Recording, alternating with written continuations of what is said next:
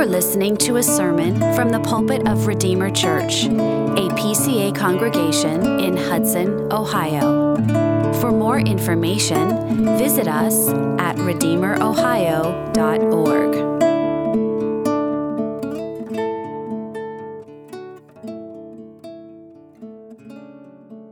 Well, tonight, if you would, turn with me in your Bibles to the book of Revelation.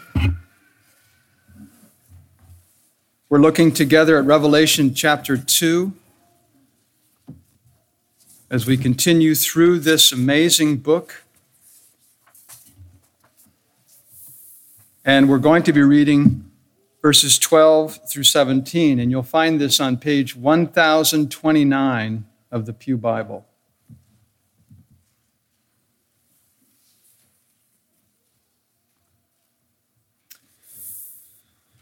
Page 1029, Revelation 2, verses 12 through 17. Hear the word of God. And to the angel of the church in Pergamum write, the words of him who has the sharp two-edged sword. I know where you dwell, where Satan's throne is.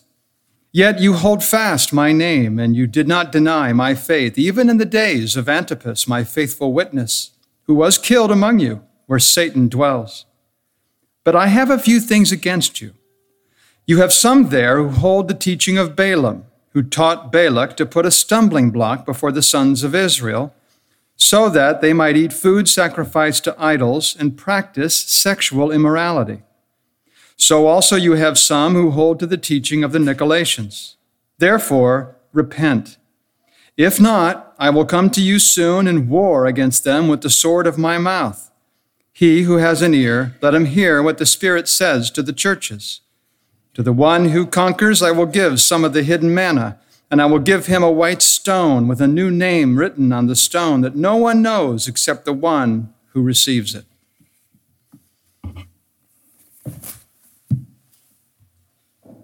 Well, this is, as you know, the book, the revelation of Jesus Christ, the Son of God and the Son of Man, who stands amid the lampstands. Having sacrificed for us at the cross, he now pleads for us before the throne in heaven. And he is the reigning King and the great high priest, able to save us to the uttermost. In the presence of his heavenly Father, he appears with our names etched close to his heart. And his attributes, as we discovered in chapter 1, are unparalleled among men because he is able to save us to the uttermost by his very strength and sufficiency. To the 7 churches he speaks, and in so doing he addresses the entire church because 7 is the number of completeness. He knows the condition of each one, the needs that are both physical and spiritual, and he instructs and blesses accordingly. The lagging church in Ephesus abandoned its first love, and they needed to do the works they had done at first. The little church in Smyrna is described as materially poor, but is really spiritually rich. The lax church at Pergamum has allowed the teaching of Balaam and the Nicolaitans, and he's calling upon them to repent. For 400 years, the city of Pergamum was the capital of Asia. It vied for preeminence with Ephesus and Smyrna. It was built on a great hill from which they could behold the Mediterranean Sea about 15 miles away. It was the center of worship for Asclepius, which was the god of healing. We know the sign of healing with the serpent around the pole. They had a temple and a hospital dedicated to Asclepius. There were other pagan altars, such as that for Zeus and Dionysius, Athena and Demeter. And as in Smyrna, so here in Pergamum, the citizens were compelled to worship Caesar. And of course, in so doing, they would deny Christ. And the Lord Jesus says that these Christians at Pergamum were close to making shipwreck of their faith. He warns them of the precarious spiritual reefs which posed a threat to their souls. Not least among the reefs are the strong temptations to ethical compromise, the teaching of Balaam. So first of all, we have the title of Christ in verse 12, the words of him who has the sharp two-edged sword. And of course, this harkens back to John's vision of the glorified Christ in chapter 1.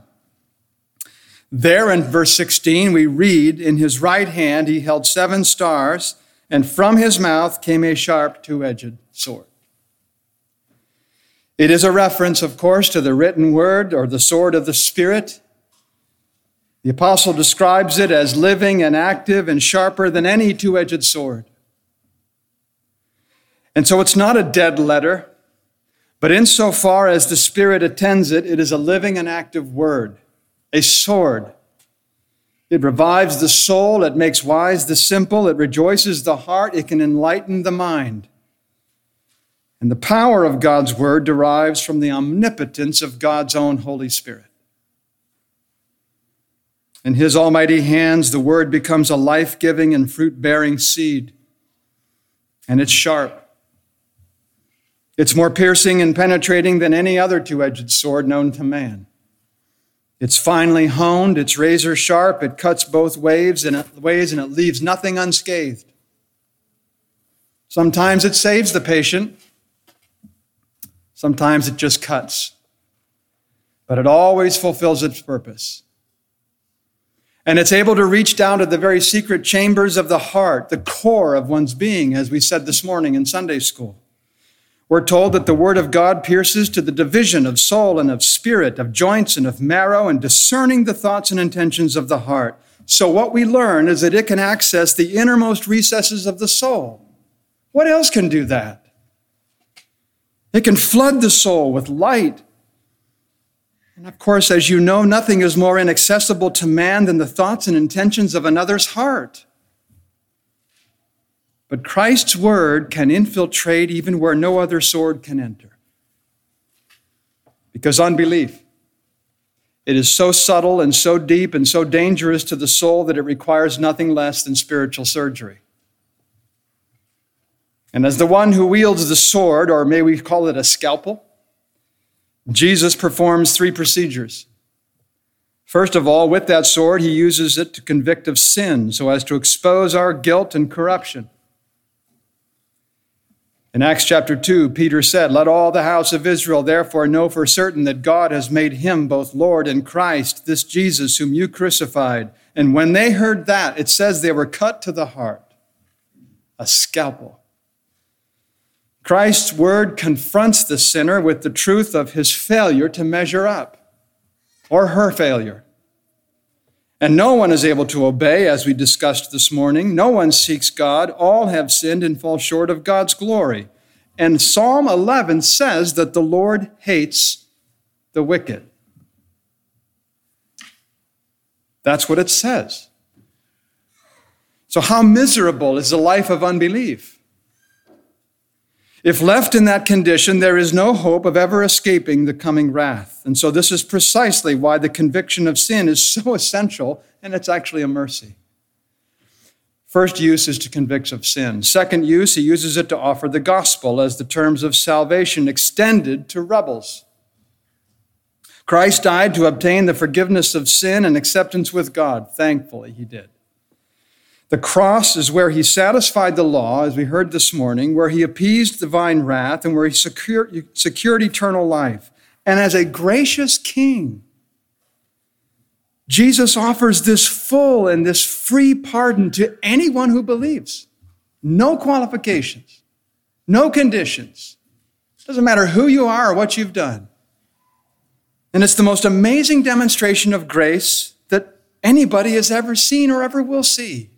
So he uses this word to offer the gospel. But then third, he also uses this word, the sharp two-edged sword, to assure of salvation, as the grateful soul is motivated to obedience. The Spirit illuminates the promises so that the heart is strangely warmed, to use Wesley's language. He enlightens and renews so that we become thankful recipients, and the proof of his indwelling presence is an obedient Christian life. John says, "By this we know that we've come to know him if we keep his commandments." So is not this title of Christ suitable for a church that's embroiled in corruption, like Pergamum? Today, in our culture, the forces of evil are doing what they can to corrupt both the faith and the morals of its citizens.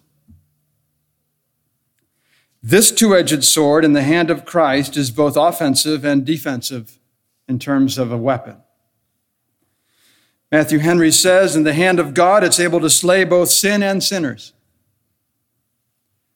With consummate skill and infinite wisdom, he convicts, he converts, he consoles, he assures, and he's able to save to the uttermost.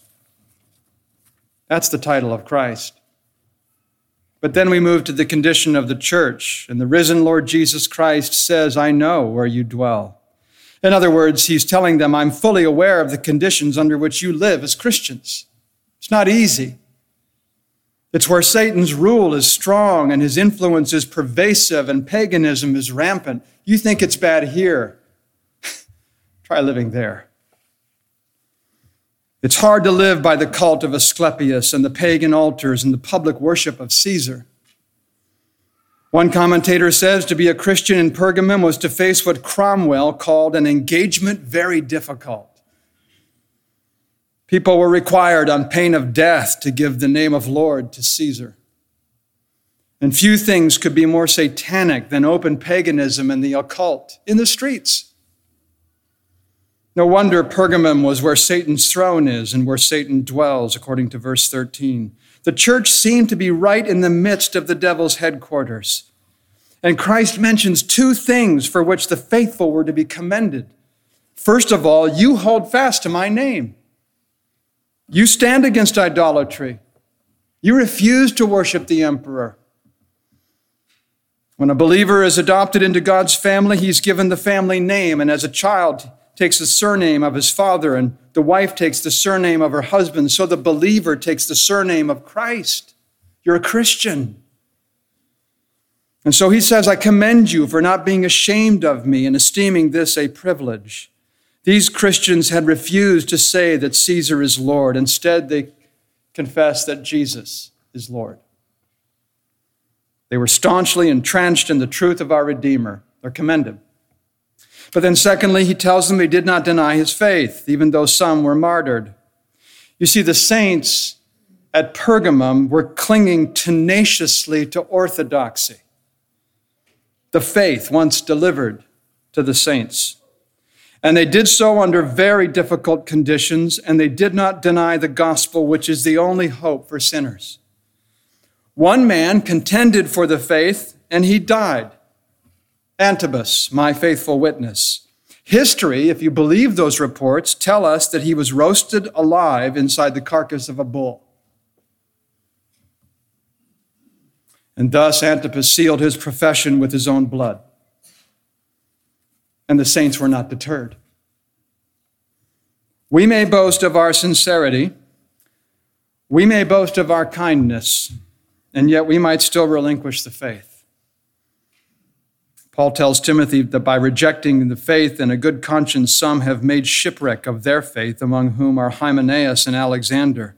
By contrast, Pergamum saints held fast the confession, and they were to be commended.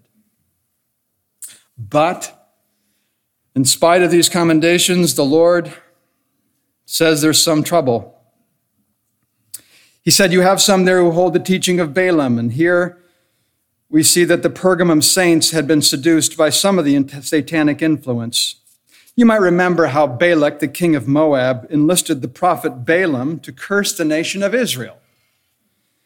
And when Balaam was prevented from cursing, he suggested that Balak, the king, get the Moabite women to seduce the Israelite men. So in Numbers 25, it says, they began to whore with the daughters of Moab. These invited the people to the sacrifices of their gods, and the people ate and bowed down to their gods, and so Israel yoked himself to Baal of Peor. It was blatant idolatry, and it was met with a severe judgment. If you're familiar with the story, it goes on in Numbers 31 to say this, these women, on Balaam's advice, caused the people of Israel to act treacherously against the Lord in the incident of Peor. So the plague came among the congregation of the Lord, and 24,000 died. It's easy to fall into idolatry when the standards of morality are loosened. Modern American culture defends loosening the moral standards. It's okay to be licentious. We're not under law, but we're under grace. Yes, indeed, grace is the soul of the gospel, and without which the gospel is dead. We need grace. It's the music of the gospel without which the gospel would be silent. But true grace does not lead to sin, and the grace of God delivers from sin. And this is one of the things that Pergamum people forgot. But then secondly, Jesus said, you have some who hold the teaching of the Nicolaitans. They taught a worldly nonchalance, very similar but slightly different. In other words, don't fear a little conformity. There's nothing wrong with just a little compromise. You can experiment. You can experiment sexually. Just make sure you don't go too far. It's really not that big of a deal at all. But you know something? The Bible says we're called to be saints. The title means that we're holy ones. Holy ones. By God's grace, believers have been set apart for His own service, and we're not like the rest of the world. We're not to be like the rest of the world. We're called to walk in a manner worthy of the gospel. Paul says, therefore, go out from their midst and be separate from them, says the Lord. This does not mean that we hate the people of the world, but it means that we're distinct. Paul tried to get along with unbelievers, to win them, but never to compromise with them. I become all things to all people that by all means I might save some. He never compromised the gospel or his own integrity for that end.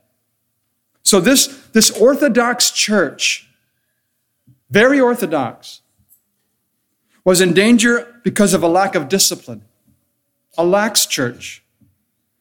It was a true church, but it was an unhealthy church. The leaders had neglected their duty. They allowed error to gain access, and they allowed immorality to poison the church. The devil's toolbox consists of persecution, deception, and seduction. That's all he has. Persecution, deception, and seduction. If the devil can't destroy you through one, he'll always try to seduce you through another. How tempting is it to make compromises just to get along in the world? Who wants to be a social outcast? Who wants to forego those wonderful creature comforts that we have at our fingertips? What's a little meat offered to idols? What's a little incense offered to Caesar? Why not be like Naaman, who asked to bow in the idol's house outwardly, but not inwardly?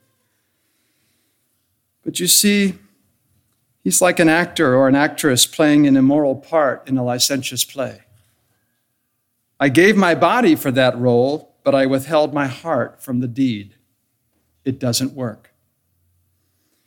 You cannot compartmentalize like that.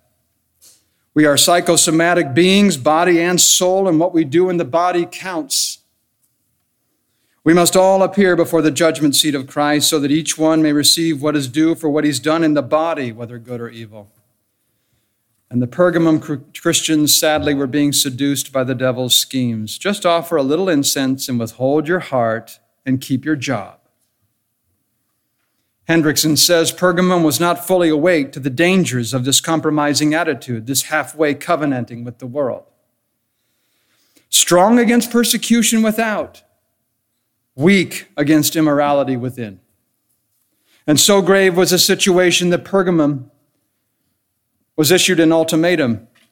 Repent, Jesus says. If not, I'll come to you soon and wage war against them with the sword of my mouth. He would bring the word of judgment to bear upon those who compromise, and the Lord needs no other sword than that of his mouth. It's very sharp. And the situation here was dire, and the threat was severe, and the church was in danger. But as in every letter, we have the promise. He says, to the one who conquers, I'll give some of the hidden manna, and I'll give him a white stone with a new name written on the stone that no one knows except the one who receives it. And of course, this hidden manna refers to Christ and all of his glorious fullness and sufficiency. The daily manna in the wilderness was a type of the Lord Jesus himself. This is what he tells us in John 6. Your fathers ate the manna in the wilderness, and they died. This is the bread that comes down from heaven so that one may eat of it and not die. I am the living bread, he says. I came down from heaven, and if anyone eats of this bread, he'll live forever. And this manna, this hidden manna, is concealed from the world, but it's revealed to the believer. You consider the mystery of the Lord's Supper. It's called a mystery, you know. Stewards of the mysteries of God. It looks like a simple snack, and the world scoffs at it. But Scripture says that it's a means of grace. The cup of blessing that we drink, there's a blessing in it. So Jesus promises that those who reject the pagan banquets will have a place at the heavenly feast. And the white stone with a new name, it's one of our glorious heavenly privileges. The new name represents the changed character and the glorified state of the believer. In the Old Testament, as you probably know, a person was given a new name to mark some type of new status. We have the example of Abram changed to Abraham, or Sarai changed to Sarah, or perhaps most notably, Jacob changed to Israel. So through saving faith and sanctifying grace, the believer becomes a brand new creature. The nations shall see your righteousness, and all the kings your glory, and you shall be called by a new name that the mouth of the Lord will give. Isaiah 62:2. You see, the Christian is freed from guilt, cleansed from sin, welcomed into the family of God, and as an adopted child, he or she enjoys a new status and unparalleled privileges. We can't even imagine them. And this is the promise that's held out to those who are resolved not to compromise. These blessings are tremendous. Suffering is not worthy to be compared. That's what he's saying. Henceforth, Paul says, there is laid up for me the crown of righteousness, which the Lord, the righteous judge, will award to me on that day. And not only to me, he says, but also to all who have loved his appearing. So you see, we must not be content with just one virtue. We must seek them all. Pergamum was orthodox, but she was loose. Obedience there was uneven and it was asymmetrical. Do not think that because you keep the fifth commandment, but not the ninth, you are a faithful Christian. The psalmist says, I shall not be put to shame, having my eyes fixed on all your commandments. We must seek conformity to all of God's precepts, to the entirety of his word. All of his commands are backed by the same authority and serve the same end. They all require inward and outward obedience, head and heart, forbid sins and required duties. We cannot be content with strict orthodoxy and have loose orthopraxy, as Elder Gilliland would teach us. They go together. Christian character is like the tree of life in the city of God. It bears 12 kinds of fruit. But then also, I think this tells us to appreciate the use of afflictions and discipline for becoming mature believers. This is how the Lord Jesus lovingly trains us so that we may eat the hidden manna and get the white stone. In Hebrews 12, it puts it this way: My son, do not regard lightly the discipline of the Lord, nor be weary when reproved by him. For the Lord disciplines the one he loves and chastises every son whom he receives. And you see, such discipline often comes to us through our loving Father's wise providence. He trains us through affliction, hardship, trials. What's that saying that my coach used to put up? No pain, no gain. If you've not endured difficulty, something may be wrong. You're being left alone. Those left undisciplined are called illegitimate children. You're outside the family. And though discipline is unpleasant, and it also yields the peaceful fruit of righteousness, Hughes tells us that the strong Christian is the disciplined Christian. And that discipline may also come through the church. Shepherds must be willing to do it. The modern church is tolerant of sin. It's unhealthy. By and large, it is hesitant to discipline. And to ignore sin robs God's people of much needed training, and it risks the health of souls, the blood of souls.